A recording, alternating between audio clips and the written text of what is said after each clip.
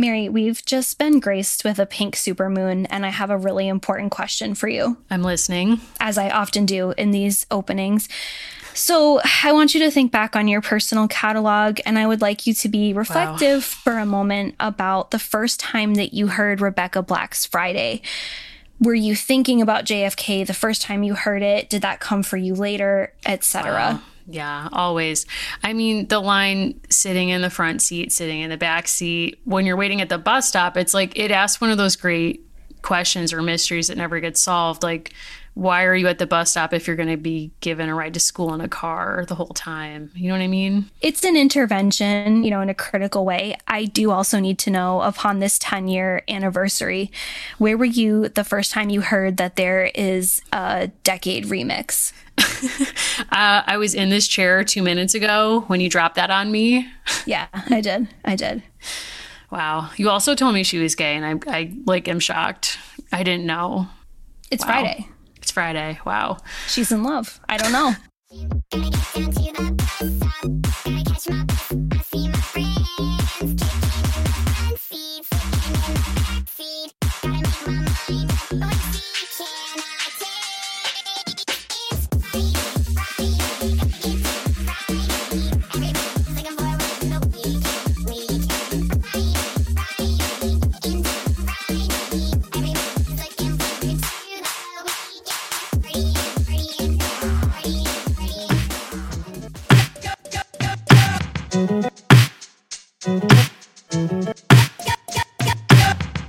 Welcome, everyone, to American Girls, the podcast. This is the podcast where we're reliving the American Girls series book by book. I'm Mary. I'm still Allison. Wow, Allison, you've hit us with, I don't know if she's one of the great American girls of the 21st century, but she's an American girl of the 21st century. Yeah, I mean, how much her life has changed in that gap between her debut as a 13-year-old to now her second debut as a 23-year-old. I think she's wonderful. I think she's up to some good stuff. I actually like Friday as a song. I'm not ashamed to admit that. And, I just listened to the first 30 seconds of Personal, her new single. You and I both were dancing along to that right here. And, now finding out that she's a queer person, I feel compelled to support her, whatever direction this is going in. But, I'm a fan. I'm a stan. She always also makes me so relieved that I grew up just before you had the ability to, I don't want to say embarrass yourself on this kind of digital scale, but I didn't have access to social media when I was the age she was when she made Friday. No, and you might be thinking, why invoke Rebecca Black at this time, this moment? Aside from the 10-year anniversary, Rebecca Black, as we know, what she came out with was the product of a highly cultivated, very carefully planned production studio, right? Rebecca Black did not just emerge from nothing. And I think in that way, she has a lot in common with the character we're going to call Kaya. Wow. Yeah. Wow. I mean, something that strikes me as a comparative between them is that you might say that there was some rough guardianship or mentorship behind the scenes that was helping them shape a narrative that Taylor Swift might say they both should have been excluded from. I'll just say that. But before we get into the books, I just want to, speaking of guardians, bring up what I'll call a traumatic film in the same way that this was a traumatic book, a traumatic movie we watched to relax together, which, basically set me on edge for days now. So we read Kaya's Escape and we said, let's have an escape from Kaya's Escape. Let's do it. Mm-hmm. So we thought, who better than Rosamund Pike to take us into a different journey. We all loved Gone Girl, right? We've all been there. So we decided to watch I Care a Lot. And I think I care a lot about what that film did to me and what this book has done to me. Mm-hmm. Did either have a consistent plot? No. Were the creators of both willing to do pretty much anything to shock us? Yes. Yep. Were there portions of both where I thought, to paraphrase, Janelle and her mother from Teen Mom, nothing else worse can happen, and then quite a lot worse would happen. A lot of worse did happen. Yeah, I mean, I watched that, I'll call it a film, and afterwards just said to myself, I am not well. And that's how I felt after reading this book. But also, it's when you get into elder abuse stuff, that really sends me, and I didn't know that that's what that movie was about, but it gave me flashbacks to Say Anything, which also has at its crux someone who's conning skimming off the top of a nursing home, and this is like a comparable fraud situation. But my question to Rosamund Pike is why? Like, why are you mixed up in this? You did not need to be in this movie. I really hope, I have not researched this, I hope she got a beach house. Like, I hope something came of this for her where she was like, this will be 3 months of my life that I'm going to black out immediately when it's over. So I would say there's no way that film took 3 months. The premise is that a woman steals from elderly people and she picks the wrong mark, and there are severe consequences, but are there? And it's basically the epitome of the girl boss remix on TikTok that's like, I hate all girl bosses, except because you find yourself kind of enamored with portions of her story. I think what happened was they sat down at a table and they said, are we brave enough to take on Elizabeth Holmes yet? And someone said, no. No. But imagine if we cut her hair to her chin and we got someone from Gone Girl to play her and hurt elderly people. And someone threw a pen across the table and said, that's it. Nailed it. I mean, yeah, I think like Elizabeth Holmes in some sense, like I'd have to look into this further, but would not surprise me if she was the ghostwriter of this screenplay, because in a sense, it's like this woman could be the hero, except she's definitely not. No. Yeah. Oh man. We can't fully recommend this. It's basically a movie that doesn't really know what it wants to be. And it ties up with a bow at the end, but that's sort of an anomaly because otherwise like everything that happens between the beginning and end does not make sense. No. I mean, that's 2020 for you, though. It is 2021. It is 2021. That will do it. Oh my God. She also loses a tooth at one point. You know, that's traumatizing to me. I can't handle that. I just went to a new dentist today. Teeth stuff really gets me. So I wish I'd known that was a piece of it. That's all I'm going to say. I do. And, you know, this show is not going to be 3 hours, so I don't know that we can even get into this. But the discourse around Kaya not having teeth, the general American Girl doll teeth discourse, who has the time? You know, I mean, I think it's important, but I have been doing more research about how her face mold was created and the way that her face was designed and different folks that were involved. You know, I didn't know that was a part-time job, the teeth journey of American Girl. You know, I can't handle that. So thank you for taking that on, because I find teeth triggering. So thank you. Thank you for You're that. Welcome. Mary, I come home today. There is something beautiful sitting on my front steps. I take a closer look. It is a wonderful package from HelloFresh, America's #1 meal kit. HelloFresh cuts out stressful meal planning and grocery store trips so you, like meaning us, can enjoy cooking and get dinner on the table in 30 minutes or less. You can try meals ready in 20 minutes or less, lightning prep recipes, and quick breakfasts and lunches. These are perfect for any busy schedule. Yeah, I mean, it's truly shocking to me. I was so intimidated by the thought of doing this because I've never done a meal kit service before. And as you and I both know about ourselves, we are not chefs. We are not cooks. We have no professional training. And, you know, we are lazy. We will do the absolute least. And so with that in mind, I just have to say it's truly stunning. When I made one of the first dinners with Anna the other night, Anna, who loves to cook, really enjoyed making this meal as someone who genuinely loves cooking. I don't, and I still really enjoyed making it because it was so easy and fast. We made the Gouda burger, which I highly recommend. And, you know, I can't wait to try the other meals. HelloFresh's ingredients, they come to you right from growers, right from a farm to your front door in under a week, contact-free, which is something we all really want at this time. So if you want to go to HelloFresh.com/AmericanGirls12 and use the code AmericanGirls12, you'll get 12 free meals, and that does include free shipping. Again, that's AmericanGirls12 as your code, or HelloFresh.com/AmericanGirls12. So please check it out today. It is America's #1 meal kit, and get back to us with your own thoughts and fave recipes.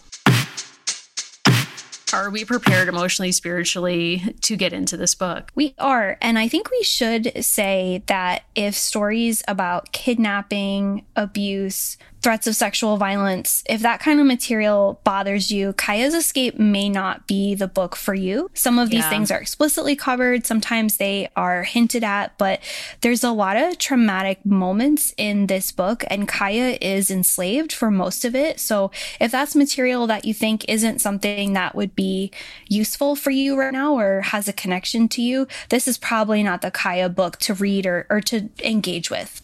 I'd like to read us the very brief description. The best one I found is right on my own very book. Kaya awakens to the fierce barking of the village dogs. Enemy raiders have come. As Kaya and her blind sister, Speaking Rain, head for the woods, Kaya hears whinnies of panic. Are the raiders trying to steal her horse, Steps High? Kaya hesitates just as the raiders leap onto stolen horses and start a stampede. The raiders thunder right toward Kaya and Speaking Rain, sweep both girls up onto their horses, and gallop off into the night. Now Kaya and her sister are captives. How will they ever get home? We answer that right now, so you are not in suspense. Neither of them make it home by the end of the 70-some-odd pages. Correct. Getting into the plot of this book, it is disturbing on many levels, a lot of the events that take place. But essentially, as you're saying, neither Kaya nor her sister or person who is part of her family, like a sister, Speaking Rain, make it home. Neither does another enslaved boy who Kaya meets when she's enslaved by what we're led to believe is a rival or distinctly different tribe, which is never identified by name. Yeah, so we open in the book on what's a pretty sort of, tranquil scene in some ways where Kaya is harvesting with her family. They're getting food ready. And I think part of why we're seeing that scene is we're getting some situational awareness of the time of year that it is, right? So it's not quite cold yet. And by the time that this book ends, we are deeper into a colder season. What I think we're supposed to infer is winter. And Kaya's biggest problem at the start of the book is she is really annoyed with this magpie nickname. I'm going to say this. I've been watching YouTube videos of magpies. If someone calls you a magpie, don't let it get to you. I think they're beautiful birds. They are black and white birds, which, we know that life is not. This quote I found online, if someone calls you a magpie, you should probably quiet down. There's a lot surrounding this book of sort of like Kaya's failures or Kaya's foibles. She's in this scene where people are making fun of her and they're picking berries. And because she is rightfully concerned with her horse, she is in a situation where then she is slightly more vulnerable and she and Speaking Rain are kidnapped and enslaved. There's a lot in this book about Kaya blaming herself. And until literally the last page, others essentially affirming, or the text affirming, that it is her fault. It is not her fault she got kidnapped. No, it is absolutely not her fault. And there's a lot of shaming, as you're saying, from the early pages of this book. So as you're saying, it opens with this scene in which Kaya and the other women and girls are picking berries, and all the men, importantly, are not around. They've all gone off scouting for a future hunting trip. So all the men are away. And there's this sense of, originally Kaya says, can we sleep out in the meadow? Speaking Rain and I, because it's so nice out. And her grandmother says, no, all the men are away, so we're all going to be sleeping inside for safety. So you kind of have some foreshadowing that something's going to happen. But there's immediately shaming because they're just doing this simple act, which you could think of as a really beautiful link between generations of women. This is kind of a life cycle moment. She's picking the berries and she sneaks one. She eats it, which hello, human content. Everybody does this if you go berry picking. And somebody's magpie, whatever, saves them for the rest of us because they're intended to be dried to be part of kind of the winter food store for the whole group. And, she comes back with her berries and she gives to a younger girl. Younger girls are allowed to eat the berries at will. And her grandmother's remember when you were that small? And that moment is weird to me because it foreshadows the rest of the book, which is you were saying this off air, that Kaya is treated as a much older person when in fact, she is 9 years old. So I would have been Grandma, I'm 9. I don't know in what culture you would be expected to practically be an adult at 9 years old, but there's this weird narrative trope, even in this initial moment, where it's she can't even have a berry and people cannot let her live. And they're what are you doing? When like, I'm sure other girls are sneaking a berry, grandma is sneaking a berry. But it's kind of just like it starts it off on a sour note instead of like the sweetness of the berry. It's actually sort of sour.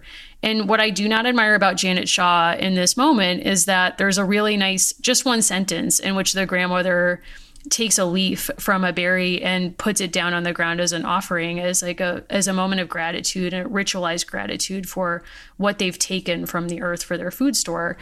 And that would have been a really interesting moment to kind of have a generational like ritual of gratitude to kind of give us as the audience an entree into kind of the cosmology of the tribe or of the family, or a sense of their shared history, maybe some oral history storytelling as kind of in book one. And instead it's like, here's just this weird anecdote that we're going to like punch down on Kaya and shame her and foreshadow that something really bad's about to happen, which it then does. Yeah, so Kaya is made to feel guilty about the fact that she's very concerned for her horse when they see enemies enter the camp. And as you said, we pretty much only learn of them as enemies. We don't really get many other reference points that would help us to learn who they are, what their motivations might be, other than that they want to steal from these people and take people from the community as well. And so part of the deal with magpies, which is really interesting, is they talk a lot and they have a lot of calls and they have a lot of songs. And what's interesting to me about this book is there's so many moments where Kaya is so mature and brilliant, the way that she's able to not just communicate with people with whom she doesn't have a shared language, but the way that she understands that her sister communicates through song, the way that she understands how later in the book to talk with a Salish boy when they don't actually have any common words. So it's like interesting that this kind of dig and this sort of bad nickname to her of being a magpie is kind of accurate in a way that is also flattering, right? You can watch videos of magpies. I haven't done this. I don't know who would do this, Wow. but like chatting in an office and like talking with people. And this notion like that there's just too much kind of coming from her is sort of shaming. But she's also told to go to her horse because, quote, nicknames don't mean anything to a horse. So this idea kind of like, take this girl who is being too much for us right now, put her with the horse, and then she is made feel bad for caring about her horse. Like, we understand that childhood is relative, it's culturally contingent, but the amount of thing Kaya is able to do in this book and her level of skill meshed with the fact that she's constantly feeling bad about herself kind of didn't sit right with me based on the mission of what these books could do. I couldn't agree more. And that's, I think, what was so troubling to me was you're kind of reading these books as an adult on two levels, right? Like, so there's the story you're getting. This is kind of what Kai is going through. But then there's the story of the story, or like what the rollout, what effects the stories could have. And if I was a parent of a young girl, I would be really concerned about my daughter or son reading this book because of what the takeaways might be, unintentionally or not, which is sort of like, if something bad happens, you should immediately do an inventory for how you inadvertently caused the bad thing to happen. You should not only accept blame, but you should seek out blame for any traumatic thing that happens in the life of your family. All of this is really bad. Like, this is not healthy behavior for children or adults. So it just sort of mystifies me that this is the story we're getting.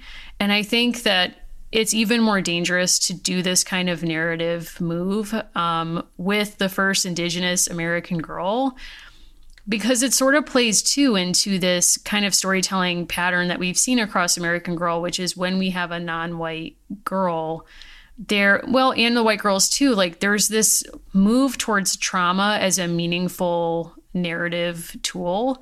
And I don't find that useful or interesting, but it's even more fraught when you situate it in a non-white girl. Yeah, and there are points where, again, and I'm not trying to harp on the magpie thing, but I think it's actually really fascinating and revealing in all these different ways.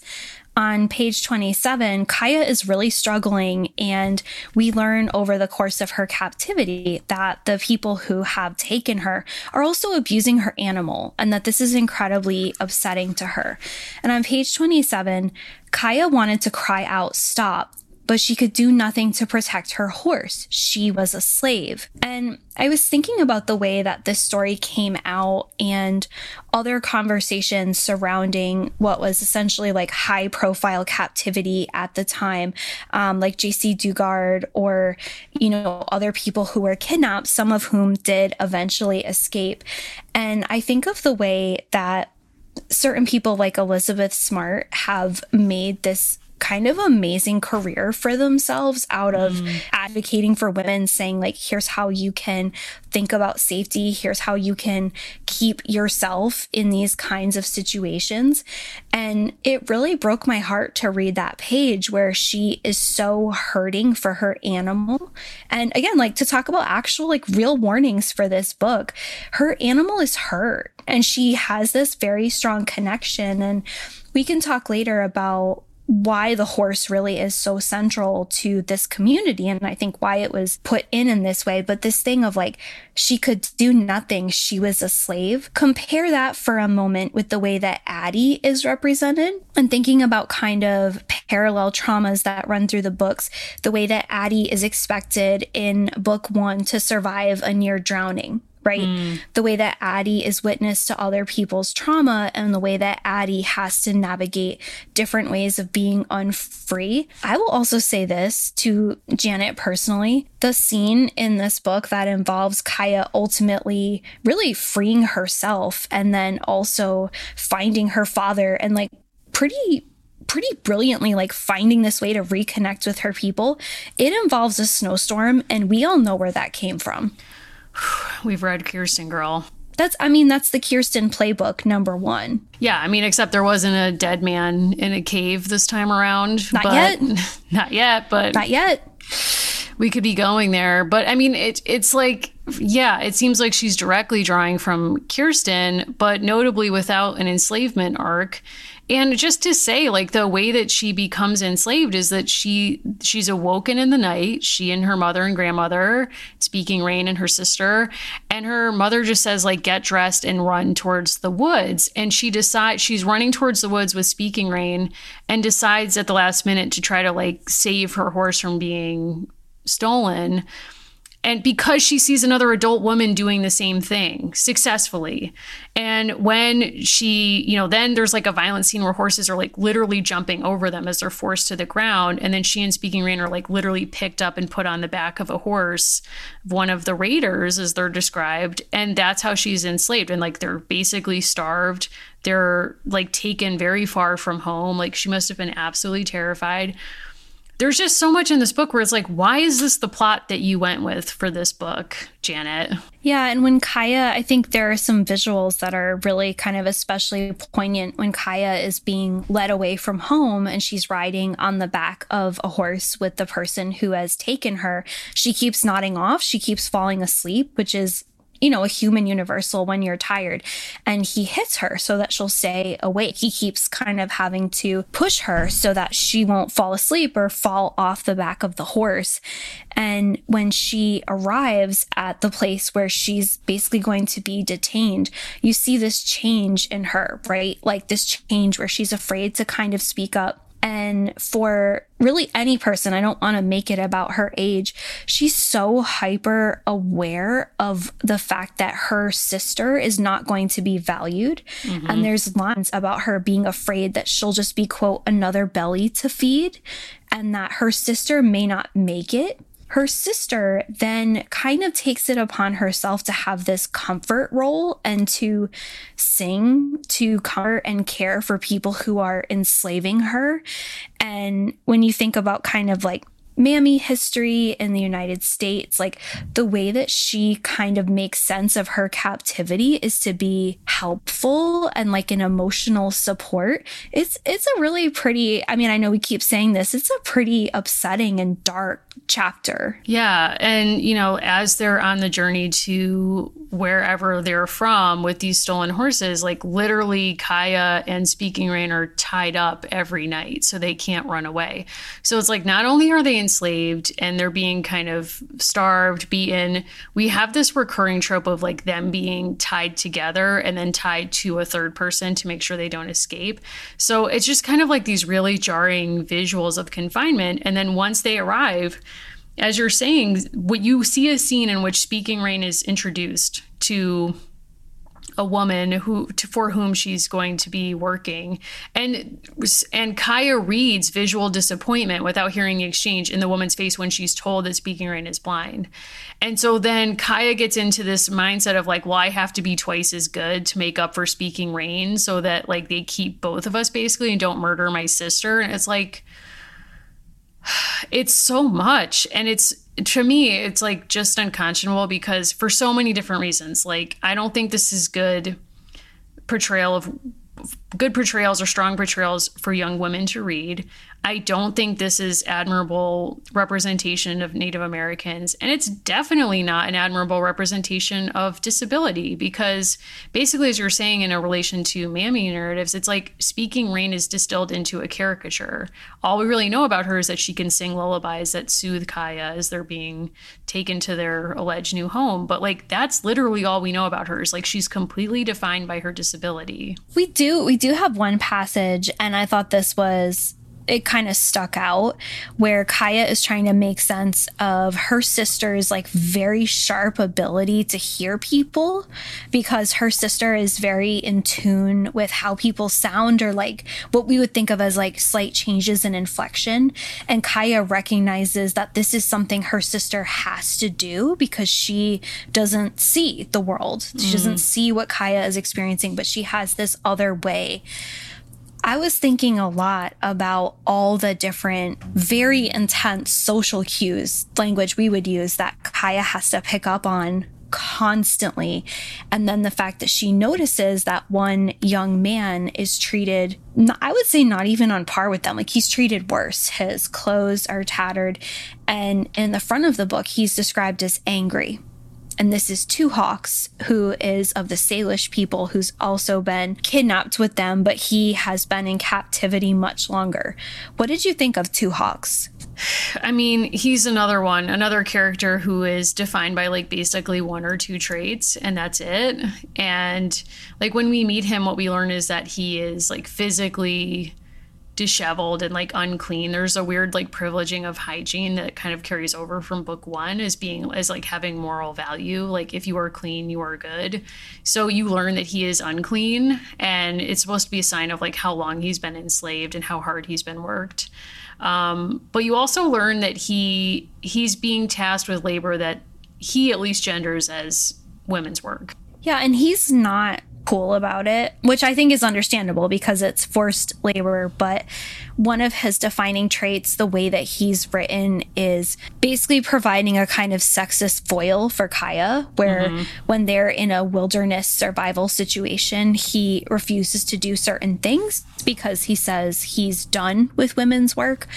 And I don't know that like that was the time to make that switch. No. I haven't, it's not my place, but he really is written very much in kind of a weird way. Like it gave me a lot of flashbacks to the way that Ben and Felicity would relate to each other, where it's sort of like, here's a boy who doesn't get it, but the stakes are very different. But also like in a similar way to Ben, it's sort of a boy who dearly misses his family and his home, but also never talks about any of his past in detail. So it's sort of like he's a boy from nowhere who the only thing we have to latch onto are these really unfortunate hot takes on gendered labor expectations. In a similar way to Ben, who at least we learned somewhat about his past, but we don't really know that much about his history either. So it's sort of like these boys are introduced as foils to kind of move the plot forward or play some kind of specific role, but they don't really get full personhood either. No, and I think he's also a way that we learn about Kaya's wisdom in the moment, right? Like that's not the way it's represented, but they start to kind of bond. Kaya learns that they both know a kind of visual sign language, that they can talk with each other, and that's how they make a plan to run away. And basically Two Hawks turns to Kaya and says, now, like he's been ready for this, but Kaya develops a plan. She talks it through with her sister. They decide how they're going to do this in the best possible way for all of them. And again, much kind of like the plot bunching in some of these stories, there's a lot that goes on even with their escape. Like there's so many layers to what Kaya and this young man have to figure out. And I guess I kind of thought, why? Like I was remembering back, and there are some moments that are a bit out there in Kirsten, but remember how long we spent with the beehive? Wow. Like, could we maybe have some, like, there's so many moments where we're able to infer this kind of amazing amount of knowledge that Kaya has about the world around her and everything, like the way that she's able to read people. And I actually really like, in some ways, the thought behind the berry picking scene, right? Like we're immersed in this world. And I think there's real value for that for a young girl of the 2000s who's like growing up with Rebecca Black to hear about a life that may not resonate with you, but that's valuable. Yeah. And I think too, it's kind of nice to see, like, in a sense, like you could read the scene a different way of like, here's a moment when young girls' contributions are valued because they're part of this larger family system in which like they're needed to pick a lot of berries so that they can be dried in time. And, they are valued even as Kaya isn't as an individual person, or she's treated with suspicion and called magpie and all this stuff. Like it is nice to see yourself part of this larger maybe kinship network where you're doing work that your grandmother did and like this is passed down and it's not present. Something that seems kind of interesting, or not interesting, but may explain sort of the choppiness of the plot or the overly fast pacing that takes place where we don't land on a moment for seemingly enough time as it warrants, is that if you're going through a traumatic situation, I think like you don't process stuff, like you're just moving from crisis to crisis and trying to get through it. So in a sense, like you could read the pacing as reflective of what the characters are experiencing. But I feel like that's crediting Janet Shaw with too much. I actually just feel like there's a lot of jumping around that doesn't get resolved. Do you remember how long we spent chasing a puppy in Samantha's birthday book? Literally can't. Yeah. I mean, I can, but I can't. So Allison, recently, something I need to share with you is that I, was doing some what I'll call spring cleaning around here. And there was kind of a rude awakening, not for me, but for Anna, in the sense that she insisted on counting how many boxes of cereal I have in our house. So do you want to take a guess how many boxes of cereal I have currently in this apartment? Keep in mind, Anna does not eat cereal, just me. 12. No. 15. Guess again. Are we counting mini boxes? No. Oh, 22. You think I buy mini boxes? Are you crazy? It's 22. 21. I wish I was like feeling 22 Taylor Swift style, but I'm fully legal at 21 boxes of cereal. And I wish I could tell you there were repeats here. No, I am an aficionado. I'm a cereal stan for the ages. And I have to say that Magic Spoon has been a really beautiful addition to this collection. And in the past couple weeks, I have reached out to other cereal lovers in my life just to kind of like sort of brag, but also spread the good word about Magic Spoon. Yeah. So a lot of podcasts will tell you about serial killers. This is where we talk about being cereal lovers and also the importance of spelling and homonyms. So Magic Spoon has 0 grams of sugar, 13 to 14 grams of protein, and only 4 net grams of carbs in each serving. There's also only 140 calories per serving, and it's a keto-friendly, gluten-free, grain-free, soy-free, low-carb, and GMO-free, I'm just going to say it, meal. Wow. So you can have Magic Spoon at any time of the day because you are an adult. We've been enjoying the 4 flavors that come in the variety pack. My particular favorites right now are the fruity and frosted together. Don't sleep on this, folks. Morning, it's real. Night, snack, doesn't matter. Those 2 together, excellent. You put me on this, and that's actually what I had for lunch today, and it was genuinely very good. I was trying to think of some way that we could be superheroes, and it's like I'm fruity and you're frosted, but I'm not really sure how either of those land. I need to work out the theory a little bit more. So while our listeners help us workshop that, I'm going to recommend that you go to magicspoon.com/AmericanGirlsPod. Get a variety pack and try it today. And be sure that you use American Girls Pod at checkout to get $5 off that first order. And Magic Spoon is so confident in their product, it's backed with a 100% happiness guarantee. So if you don't like it for any reason, they'll refund your money, no questions asked, although that will not come up because it's genuinely very good. So remember, get your next delicious bowl of cereal at magicspoon.com/AmericanGirlsPod and use the code AmericanGirlsPod to save $5 off. You can also go to our website, AmericanGirlsPod.com, and our sponsors page to find the links right there. I did think it was striking that they chose to not push Kaya into a box of Kaya learns a lesson, though this very much is a book about learning lessons, I think. And I think part of what the book unintentionally reveals, I did make a list. I'm just going to read it. Oh boy. The various things that Kaya knows how to do that I think are really extraordinary. So she's very aware of nutrition, how to feed herself and others. I would say she's extremely sensitive to others' needs, particularly her sister. She can sing. I'm going to say that she does search and rescue operations because that's what I see. 100%. We have medical care. We have an awareness of harvest and cyclical agriculture. She's able to read and make trails and lay down cairns.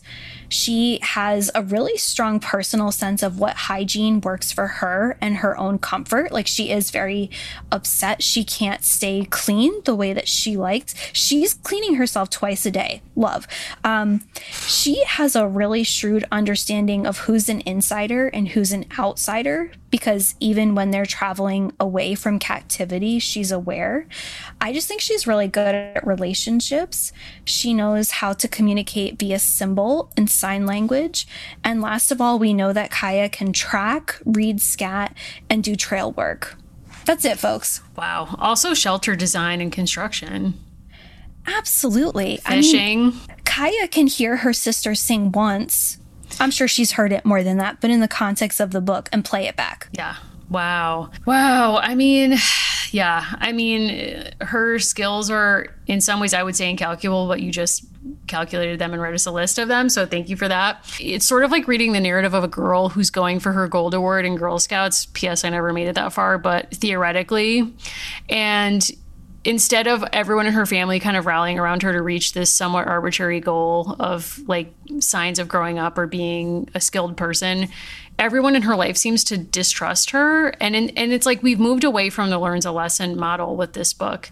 And yet the lesson that she allegedly needs to learn is identical to the one in book one, which is you need to like privilege caring for others before you do the selfish thing of like paying attention to your horse, as opposed to paying attention to family members who might need your care and attention. But I also don't think that that's the lesson she needed to learn in either book one or book two. So the obsession with that through line feels weird to me. I also think that's kind of what she's excellent at. I think she's a very good read of people. I think she's a very sharp person for like truly any age, her emotional intelligence. And I think a thing that I'm even struggling with is in The Peek into the Past, there is kind of a framework. There is a really good discussion, I think, of boarding schools and Indigenous education a century later.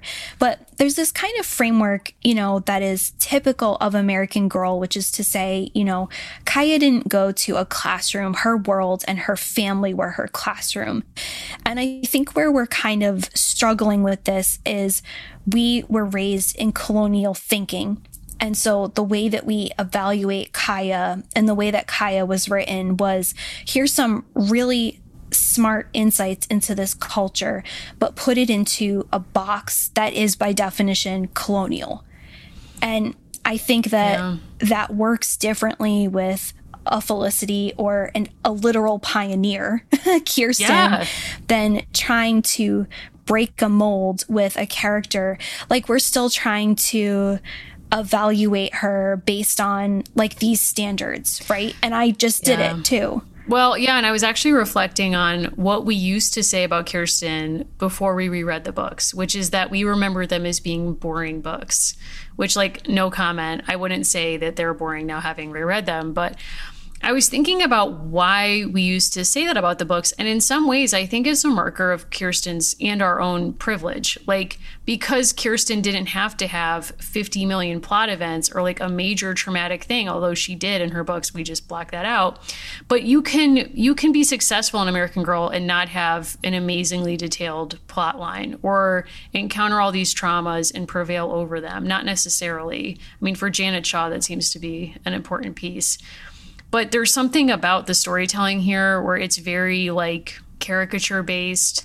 It seems like Janet Shaw wants to address a lot of different traumas and have Kaya be kind of victorious over them. And the Peek into the Past like points out literal traumatic things that Native Americans were put through as part of the imperialism of the United States and so on. But you kind of have to wonder like what a decolonized American Girl book would read like. And I think we had some conversations off air about Native American YA books that are out right now and different TV shows, which we can talk about, and how their approaches to storytelling are quite different, namely that they don't engage in what some call trauma porn or like feel like they need to contend with major abuses towards their people or controversies. Instead, they just want to kind of explore what it is to be human, which is itself like, I guess, a privilege of whiteness in these colonized spaces.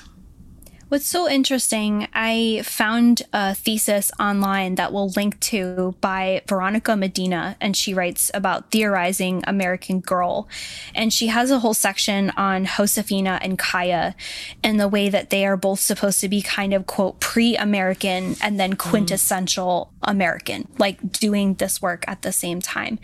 And she writes about the decision to situate this in 1764, the year of the Sugar Act, not a big deal. Wow. And so like truly like the path to like changing colonial relationships on the East Coast. And she pulls this quote. She got access to some really interesting like American Girl literature. And I think this quote kind of sums up like where they were trying to go with Kaya. The Nez Perce people have lost much over the past 200 years, but they have never lost their spirit. They have worked hard to keep their culture alive and strong no matter where they lived, and they have succeeded. And I think there's kind of an effort to like do two things, like to place this pre a major traumatic event, which is the war that takes place in 1877 and the expulsion and the attempted genocide of the Nez Perce people. And there's, I think from what she has been able to find, like there's an attempt from the advisory board to say, don't make this about that central moment of trauma, right? Like counterexample, like tell the Cherokee story and not make it about a forced march.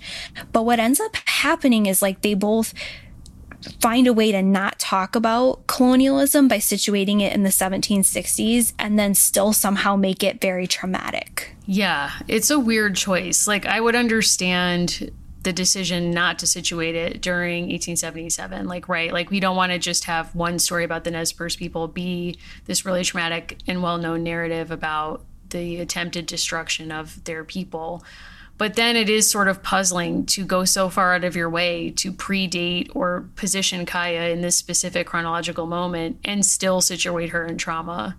And you like just have to think about what other stories could we be getting here? Like what other lessons could she be learning, you know, even in a small scale way about herself? Like what if the central conflict of this book is what kind of girl do I want to be in my family, in my tribe, in my community? Like, what do I want to be when I grow up? Like maybe anxious about, you know, wanting to be an expert horsewoman, but how do I navigate that if I'm also expected to, you know, be a mother? And, you know, like, where do I situate myself in the family with these other interests?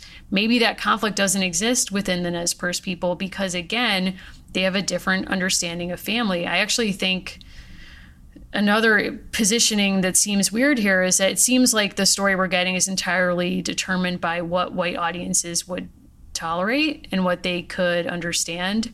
So even like the fact that we're not getting much about the spiritual life of Kaya's family or her tribe, which I actually think is really, really significant and important to how she would move through her day, how she understands space, her relationship, et cetera, et cetera. Like, I think that's purposeful because it's not Christian. and maybe they didn't want to deal with that. I don't know. I will say the reviews of this book really surprised me because people really like this book. And I was looking for, there are a few that kind of say, hey, you know, I don't know if this is necessarily for every child. Or Bree says, you know, parts seem unrealistic. And I tend to agree with that. One reviewer said, this is a good book, though because I read a lot of good long books, I finished this book in 50 minutes. Please write longer books. Wow. And I don't know if that was an auto-generated review, but it shocked me because this book was 40 pages too long for me. Another person says, she has a way of showing you how you can be brave and strong. Do you agree with me? And I can't help but think of the kind of content that I've been seeing a lot of lately, which is, you know, don't tell people that hard things make them stronger or resilient. Like, work with them to change the things that are forcing them to be strong.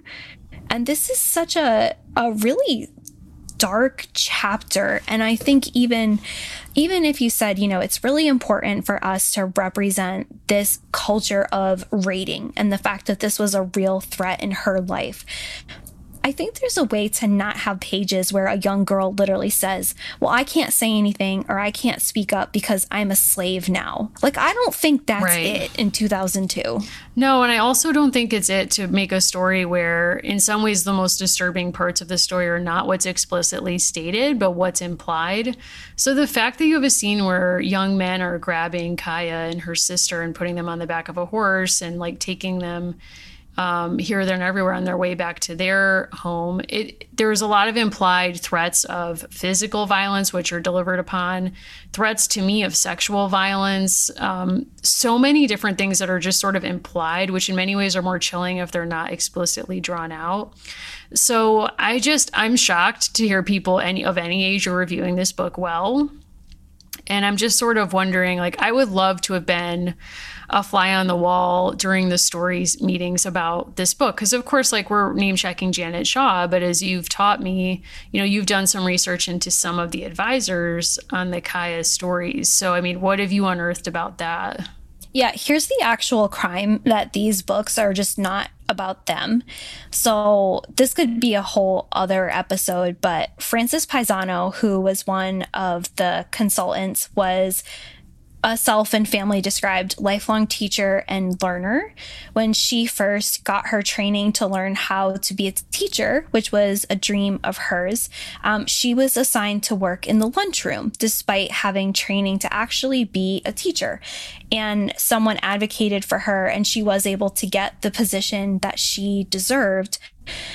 Frances actually worked for years on textbook accuracy. She was a huge advocate for language. She honestly sounds like this amazing, phenomenal person. She did attend the Sherman Indian School, which was a boarding school, and that's where she met her husband.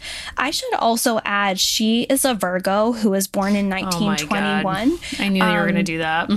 And she only passed a few years ago, but she was the Nez Perce Female Elder of the Year. She honestly just sounds like this amazing person. Like, she worked on Idaho textbook reform. She loved to travel. She was very involved in Head Start, just this really active, lively person. And she was actually taking Nez Perce language classes when she sustained a fatal injury that, toward the end of her life.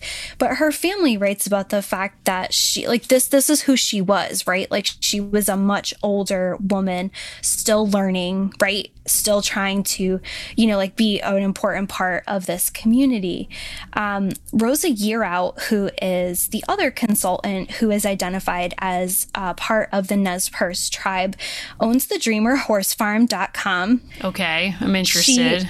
She brings in, here's the thing about Rosa, was not expecting to learn this.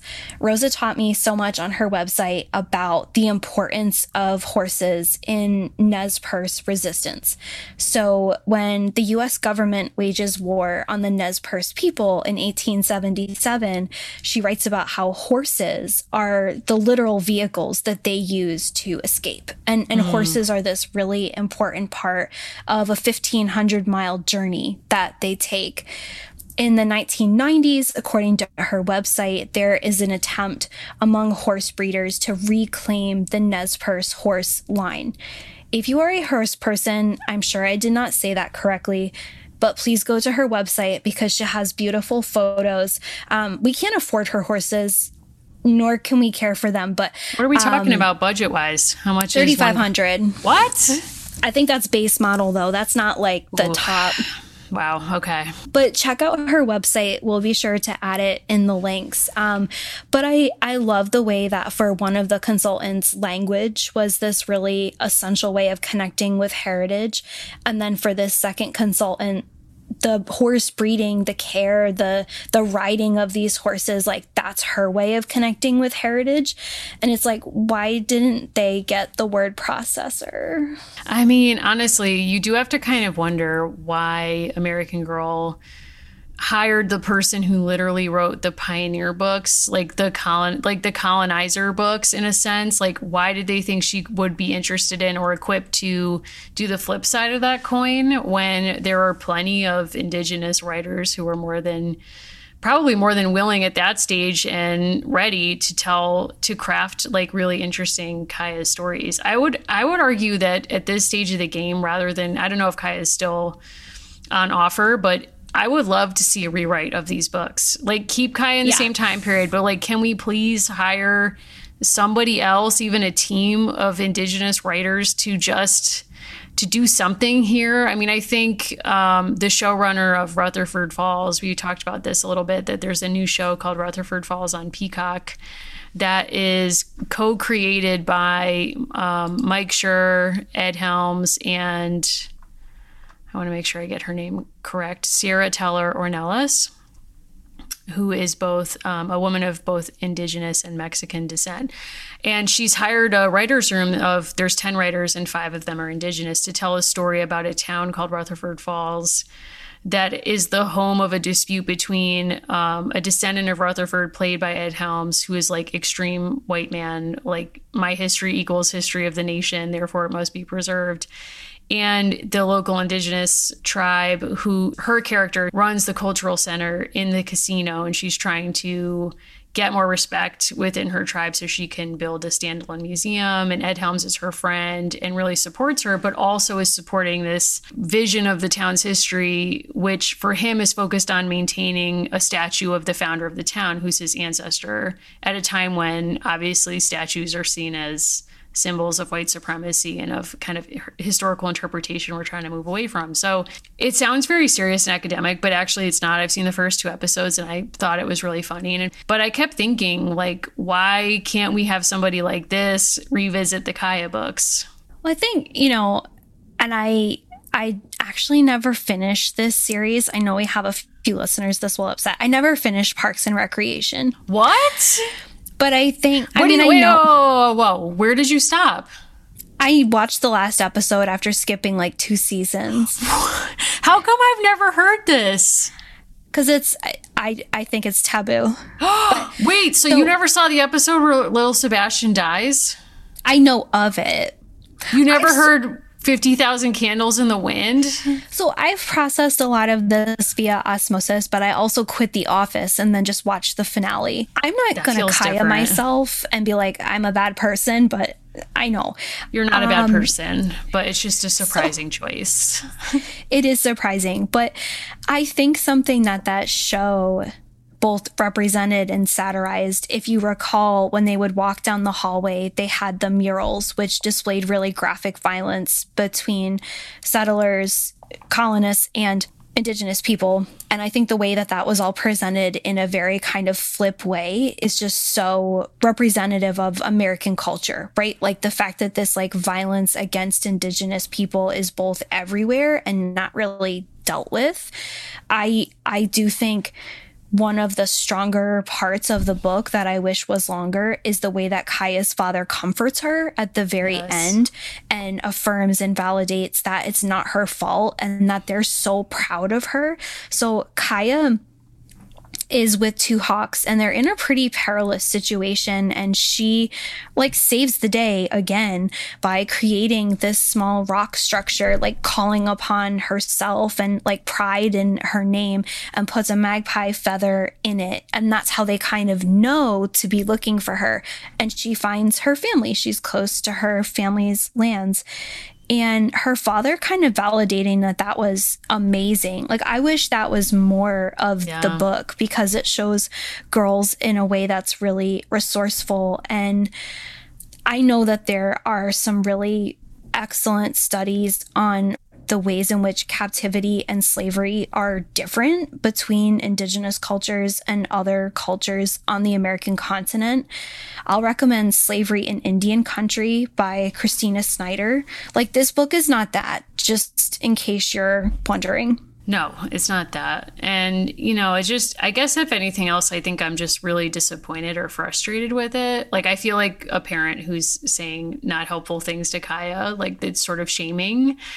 And I don't necessarily want like the medium to match the message here, but I think there's just so much possibility with this series. So when you see the choices that feel like tropes that we've seen before, of like victimhood, when actually she's super resourceful, or like shaming of a girl being independent, when actually, you know, she is really protective of her family and friends. It's just sort of, it boggles the mind in many ways, like the extent to which this series goes way out of its way to not blame white colonists, and allegedly not blame Native Americans. And yet the solution seems to be to situate guilt at the central character.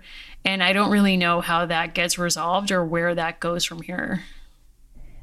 So to have a positive note, because there are parents who listen to the show who wonder, you know, is this a good fit?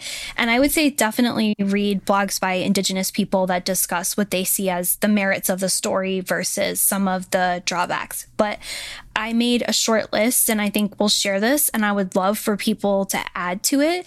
I reached out to some folks to learn about best books about, by, and for Indigenous people that are really accessible to readers of the same age as Kaya's escape. One is The Thundermaker by Alan Sillyboy and Lindsay Marshall, Kunu's Basket by Lee Decora Francis, Green Grass Running Water by Thomas King, and we got a special recommendation for the YA novel Riding the Trail of Tears by Blake Hausman, which takes a kind of fantastical approach to retelling a Cherokee story, and that came really highly recommended. We can also link to some blogs that give you, I don't want to say alternatives, because there are people for whom these books are really meaningful, and I know that we get asked, like, so should I read this with my child? And I don't know that that's our call, right? Because we don't know what makes sense for your family. But I do think, because this story does have meaning, reading the blog work around it that unpacks it from an Indigenous perspective is really important. Yeah, I agree with that. It sounds like really great recommendations. And there is like such a vibrant blogging community around a lot of these issues that it's really worth checking out. So we'll definitely link to some of these great writers. I just have no idea where we're going next with Kaya. I know I can look and literally find out. I know that it involves medicine, but honestly, like, I'm still thinking about the time that Josefina knocks over the medicine. Literally can't. Does she say shame and run away? Oh, God. I mean, it's like, why would we replicate that? Oh, my God. Like, this is so dark. Oh, my God. I don't know. I just want to add my own recommendation to your list, which is, we were looking for this book before we started recording, but I'm about 150 pages into Firekeeper's Daughter, and I really, really like it. So thank you to the listeners who recommended that. We did a Nancy Drew, what I'll call a misguided Nancy Drew, on our recent Patreon that I literally had to draw a map of the plot to try to unpack it, and surprise, still couldn't figure it out. But anyway, was excited to learn that's not my fault. But this was described to me as an Indigenous Native Nancy Drew mystery, and that's a really good description of it. But it offers amazing histories of different Native American groups and cultures and customs, and it's by a great Indigenous writer. And we'll probably do something about this book just because I'm really enjoying it. Allison's going to check it out, but you might just want to pick that up in advance, perhaps. It's really good. Yes. And if you like to follow us along on our Patreon, the next book that we're reading is Midnight at the Telegraph Club, which we are really excited about. And that is a brand new YA novel. So I think after we spent some time dipping back into Nancy Drew, we were like, okay, we need to leave the 1930s. I will say this. I did this for the listeners. I reread Island of the Blue Dolphins. We don't even have time. Mary, I did it because it was asked of me more than 4 times. And when people write to us and I say, I'm taking notes, I take notes. Right. And my mind is an imperfect filing cabinet, but it is deep and vast. So I pick it out from the library on Friday. I read it in a night. Reader, it was not pleasant. We'll talk about it some other time. Oh my God. Worse than Lilac Inn? He was born in the 19th century, and I'm not saying that's an automatic indictment, but it's not great. Damn. That's rough. Okay, if I may, if you do use Peek into the Past as a kind of educational tool, which I know a lot of our listeners do, Mary mentioned last time really looking at the sources of the photos. And so I think to myself, well, Allison, look up the collection they come from, because a lot of them are from present-day Idaho. E. Jane Gay was the photographer who took a lot of these images, and you can actually still see all of her photos. They're part of a digital collection on Idaho history. Really important to understand the context in which she took this trip. She was not hired as a photographer. She just kind of did that and was very interested in making photographs of very particular kinds of domestic scenes and kind of presenting a certain idea of civilization. I will add this about E. Jane Gay, straight from her Wikipedia page. Gay neither married nor had children, but had close ties with her niece and namesake Emma Jane Gay. After the expedition, where she took these photos, Gay returned to Washington, where she and Alice Fletcher shared a house until Gay and Emma traveled for an extended stay. And then there's a floating link to famous queer photographers. I know that 2 + 2 = 4. Wow. I mean, Gay, you say? That's fascinating. I would love to know more about this. I will definitely be researching her more. It's really interesting to think about photography in that period as sort of like a queer space, or almost like third gender occupation as a third gender, where it allows women access to domestic and private spaces to take photographs of men, which would not have been cool in certain circles to be alone with men. But if you have a camera between you, suddenly that's okay. And as you're describing, to go into a space where she's almost playing an anthropological role with all of its probably connected racial and empirical issues and problems attached. But that's really fascinating. Yeah, it's also an instance where, to your comment about Nancy Drew, sometimes things are presented as mysteries that are not. That's 100%. I love reading old biographies of women in these situations where the biographer is seemingly performing cluelessness. Yes. Or just going so far out of their way to be it's impossible to know. We can never really know what was happening here. And it's hey girl, I think we know. And it's people buried an inch apart, right, holding hands. And they're we had literally, it's impossible to say. There's no way. There's no way of knowing, yes, her husband was buried in another state and she wanted nothing to do with that. But, it's impossible to know. I mean, it's just a mystery for the ages. No. I mean, to start with Rebecca Black, to end with E. Jane Gay. That's what we do here. That's all I'll these say. Queer heroes. I mean, wow. I'm just thinking about Friday and those lyrics again. It's a mystery to the ages. Why would you say waiting at the bus stop and then the car pulls up and it's sitting in the front seat, sitting in the back seat? You never intended to get on that bus. First of all, it's metaphysical. Second Why of all, would you do that? But second of all, it's about the JFK assassination. And I think wow, whatever she knows or whatever she knew 10 years ago, we're closer to being safe with that knowledge now. If you can read Kaya and still believe fantasy stories about JFK's murder, I can't go there with you. Really can't. Wow. It's like, wow, there's just so much there. I literally can't. This is sort of unrelated, but I'm currently in the midst of rage watching Ken Burns' Hemingway documentary series. Oh boy, here we go. With the cats, pterodactyl cats. Yeah. Literally can't. I'm not at that part. I'm not at that scene in his life yet, but it's so shocking to me. Speaking of like people who willfully will be blind to certain things, the extent to which Ken Burns and his other filmmaker collaborator have gone to basically find a woman who would be willing to be a talking head to be like, listen, people say he's misogynist. That's not true. Like, here's 2 stories where he talks about abortion. Like, clearly he understood women and he was woke.